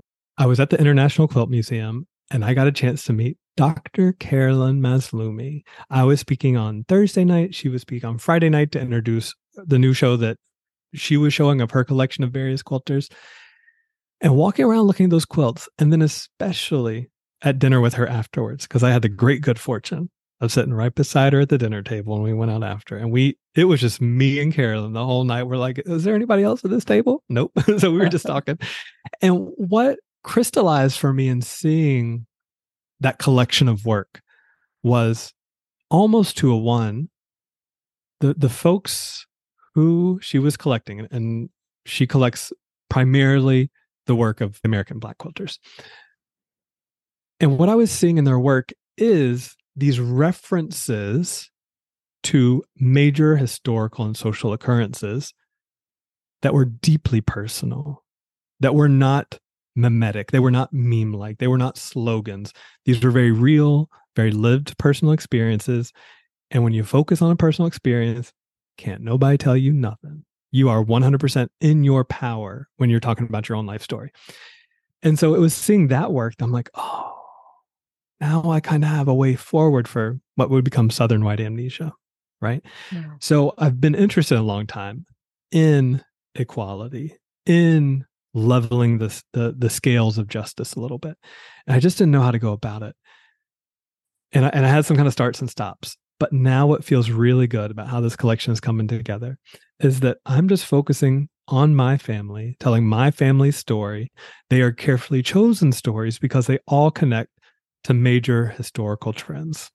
Yeah. Right. So I'm telling you how my family gained wealth and then passed wealth down intergenerationally, which my family, that's not, of course, that's not the only family that happened for. That happened for a majority of white families in the South. And so it's going well. I'm telling my personal stories. I'm trying to avoid slogans and memes. And the stories that are coming out are rich and nuanced. I think of the very first quilt in the series is one that was based on my family member's reaction that I told you about a few minutes ago, which is, I think we would know. Yeah. And so I found this giant house dress that was a pale pink, a fitting color, thinking about whiteness. And it was kind of sheer. And so I sewed this pale pink house dress down on top of an old Sunbonnet Sue and overall Sam quilt. And I had never really thought about them as a symbol before. But in connection with what my family member had said, I was like, oh yeah, I think we would know, but why would we know? If you're familiar with Sunbonnet Sue, it is a child in profile who is looking away from us. She's got a bonnet so big, there's almost like blinders, right? We don't even see her face. So why would we know about our own family history if we're not even investigating it, asking the questions, doing the research, which thanks to online resources is easier now than it's been at any other point in human history. And so I like that juxtaposition of this pale pink house dress with reverse appliqued letters. I think we would know on top of Sunbonnet Sue. Like that for me is the statement. Inside of that collection, there's also the infographic quilt that I was telling you about. There's one that I love. It's so beautiful. And it's another like start with material and material leads the way stories. I was at Penland, which is just north of Asheville, North Carolina, and I'd found this velour and silk scarf that came from an East Indian country, just judging based on like the mirror work and the bead work that had been done on it. And I used that as the basis for telling this allegory of how whiteness came into the world. I'd had this dream a few months prior, right? Where my great grandfather, a guy named Hiram Duguid, came to me in a dream and handed me this writhing poisonous snake. And I was like, oh, hell no, granddad. So like we're pushing it back and forth, you know. At the end of the dream, I'm left with the writhing poisonous snake and the understanding that it is the work of us, the living, to make change. Our ancestors cannot do it. They can maybe gently encourage and push, but they can't do the work that the living can do. And so the snake for me has been a powerful image of whiteness and inequality. And so this quilt, that's made of the velour and silk scarf, tells the allegory of how whiteness is perpetuated from generation to generation. And the very first line of this allegory is highly poetic. I'm pretty proud of myself, if I'm honest. Something like, our children are born with a snake in the crib. This guardian serpent whispers silver-tongued seeds into the open ears of our children that bloom later in life. Whispers like, all this belongs to you. Whispers like, they could have all this too if they worked hard like you. And this allegory, of course, is directed to white folks thinking about how we've set ourselves apart as a special class and how we transmit those stories from day one of our existence on this plane and how it gets passed down and how it's a very dangerous thing, but it's a thing that we're also very intimately involved in. I mean, it's a snake in our crib, you know, so it's up to us to kind of untangle it. And one of the things that came together so beautifully in this quilt, and I hope that everybody gets a chance to see it in person one day, is that a friend of mine, Alicia Mann, a weaver from Knoxville, Tennessee, introduced me to the idea of boustrophedon, which is an old, ancient way of writing. So now, you know, we have this basic, like in the Western world, we start our lines each time on the left and we work from left to right. If we were in China, we'd start on the right and we work top to bottom, right? But we have these systems in place. Boustrophedon is another system in that the first line will start from the left and work to the right. But then the second line picks up on the right and works to the left in a mirror image. The letters are flipped. Oh. The third line goes back to what we'd consider normal. The fourth line flips again. And so what you have is this serpentine movement through text that actually can get pretty easy. Like once you've experienced reading Booster-Feeding, like your eye can pick up on it. But I thought in a story about snakes, Booster-Feeding was especially appropriate because you do have to slow down to take it in. And it moves and kind of lulls you to sleep, almost like I imagine like a cobra and a snake charmer, you know? Yeah, it works so well with the silver-tongued serpent. That's for sure. Okay, I want to know a little bit more about this project. So how many pieces are you in so far? How far do you think you'll go? What are your dreams for this project? How do you want to show it to the world? So I don't know. I think I've probably got 6 or 7 finished pieces and 3 or 4 TBD pieces, right? Yeah. And a long list of ideas for pieces. I see this being the work of the next many years of my life. I don't know exactly how long. We'll just see till the story gets told. And I would love for it I want to try to get these stories, these quilts, in front of people like me, like my family, who are good folks, doing good things, but they're not always pointing back in history and thinking about how history's had a certain foundation for the present, right? Yeah. And I think that like if these quilts were to hang in a gallery, that would be cool, but then it would be kind of like largely preaching to a choir, And so what I would really like to do, to be honest with you, is to like get them in public libraries around the country, around the world. I hear like churches more and more have gallery spaces. I would love to get them in church galleries, shopping malls. I don't know, just alternative spaces for people who maybe not consider themselves artists or even art appreciators who could look at a quilt though and understand it, because there is something about quilt. It's it's the mysterious knownness of a quilt, right? Yeah. It's a thing that we know, but is still somehow unknown to us. And so it's engaging. And so I feel like just if I could get them in those kinds of spaces, the stories would land where I would like them to land. That's the hope. Yeah, that would be so effective. I remember hearing a story or seeing something online about a huge shopping mall who, if they ever had an unleased space temporarily, they would allow art to be in there temporarily. So hopefully you can find something like that. That would be really cool. Oh, that'd be amazing. Yeah. Okay, so now it's time for the lightning round robin. It's a series of rapid fire questions and it's super fun. Are you ready? Yeah, I'm ready. Let's go. Sitting up straight. What is your favorite tool or notion? Okay, that's an easy one because it's my 2 hands. I couldn't do anything without these hands. My fingers are still working. No arthritis to date. I'm very thankful every day that I can sew without pain. Oh, sweet. Do you have any kind of personal reward system for getting things done? Yeah, remember those chocolate stains on my quilts I was telling you about? Yeah, chocolate. Yeah, me too. Mine's M&Ms. Mm-hmm. What is a skill you'd still love to learn in quilting? I would think, this is a little more embroidery, I guess, but I love these pieces I've seen that are like open work or like drawn thread, I think it's called embroidery, where you pull out threads from the fabric, creating these spaces in the weave. And then sometimes you tie the different loose threads together and do artful things with them. I've never done anything like open work embroidery, but that would be a cool thing to explore soon. Yeah, that does sound really cool. Have you had any weird, funny, or crazy quilting moments?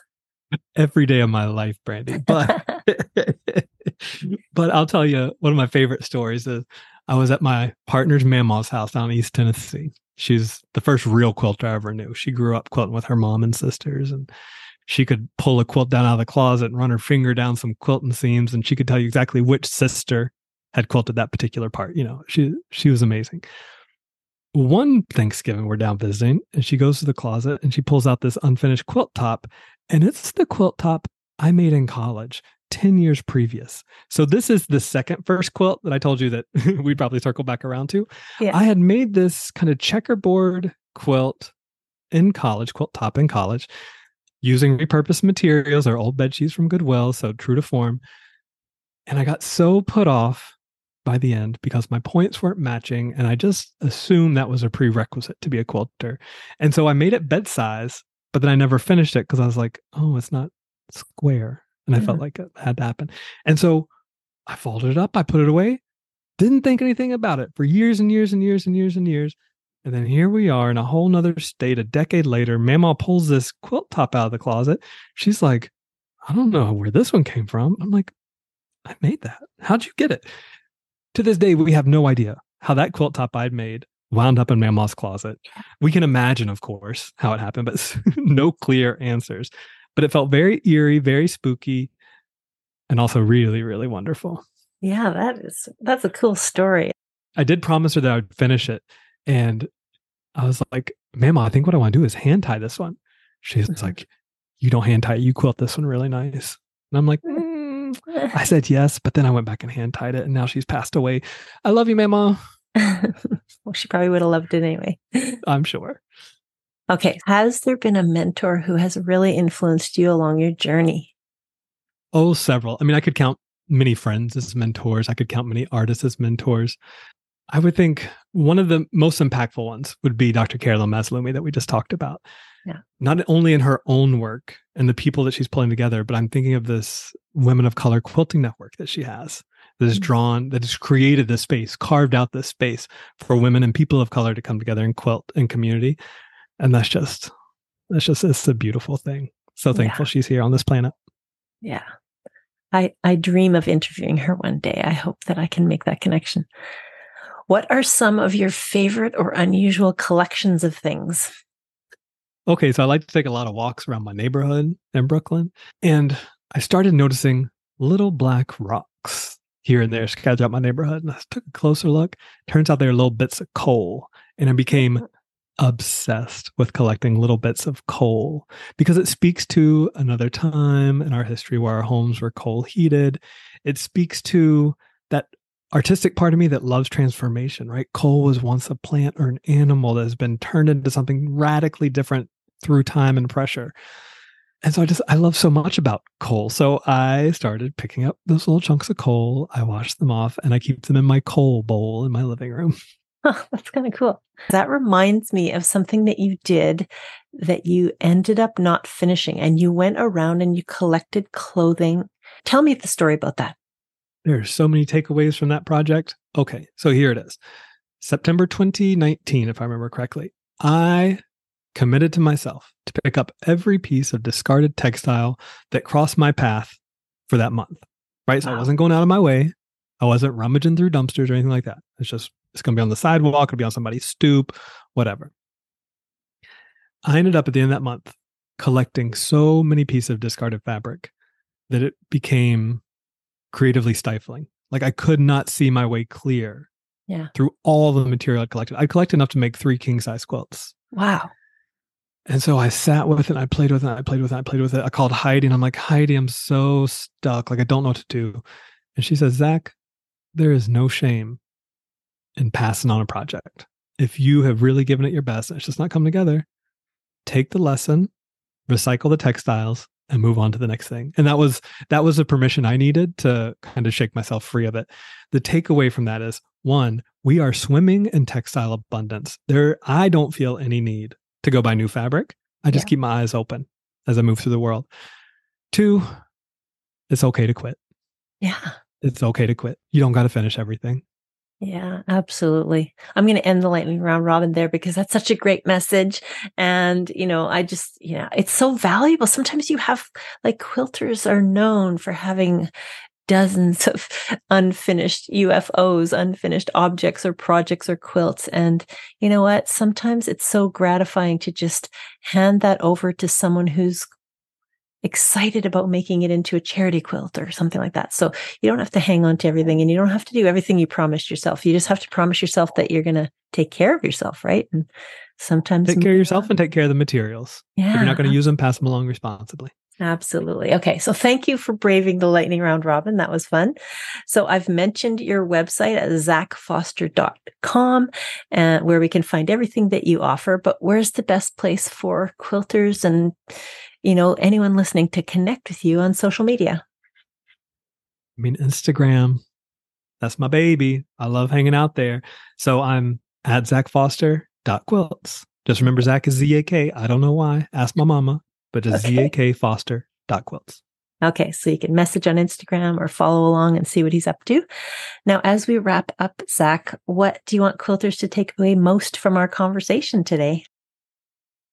I find it deeply curious that what was once the epitome, the paragon of communal craft, that is quilting and the quilting bee, is now in modern times largely a solo sport. We are working in our own little studios, in our own little homes, and then we share pictures online, and all that's beautiful, and things changed, and that's fine. But I would like to move us away from thinking as quilting as a solo sport into how can we reconnect with one another? Because without a doubt, we are better together than we are apart. We can do more together than we can as individuals. And so whatever that means, whether it's joining a community or joining a guild or even making loose connections on social media, it's all good. It all counts and all adds up. So quilting, let's make it communal again. Oh, that's so great. Find your nook, right? Yeah, find your nook. There you go. You said it. Find your nook. Well, Zak, it has been such a pleasure to have you on the show. Thank you for sharing your story with us today. My pleasure, Brandy. Thank you so much for a chance to tell some of my favorite stories, and thank you for your thoughtful questions. Oh, this was so fun. So that was my show with Zak Foster. I loved talking about and exploring his work in a series. One thing that delighted me was the way he connects with his community in the Nook and how he shares his inspiration to create sustainably. He's not imposing, but rather stirring up good conversations. So one thing he does that I really like is that he takes great inspiration from the world around him, especially where he lives in New York. And it's telling a story of his life, one quilt at a time. I really encourage you to follow Zak on Instagram and take part in the conversations. Join the Nook if you think that will serve you well. And I can't wait to see where his story takes him in the future. I loved sharing his story with you today. Join me for a quilter's dream trip to Japan in May 2024. Delight in the breathtaking beauty of traditional Japanese towns, shop for stunning fabrics, and learn traditional Japanese techniques like sashiko. Be part of our textile tour to Japan and experience a world of art, craft, and culture like never before. Don't miss this wonderful opportunity. Book your spot today by calling Judy at Opulent Quilt Journeys, 1-877-235-3767. Again, don't forget to check out our sponsors. There's so many wonderful things they have to offer. Supporting our advertisers supports this free podcast. And did you have a little bit of FOMO or fear of missing out while I was at the International Quilt Festival in Houston? Well, I did my best to bring you as many pictures as possible, so be sure to check out the Quilter on Fire social media. There are reels and stories and all kinds of wonderful things to look at. And also subscribe to the Quilter on Fire YouTube channel, because first up, I'm going to have an entire series of interviews with the creators of the special exhibits, which is so fascinating and wonderful. And also, I'll be talking to some of the vendors and all kinds of other wonderful people that I bumped into at the show. So that's Quilter on Fire on YouTube. Be sure to go and check it out and subscribe. Thank you for listening to the Quilter on Fire podcast. Until next time, dream big and have fun in the studio with the Quilter on Fire.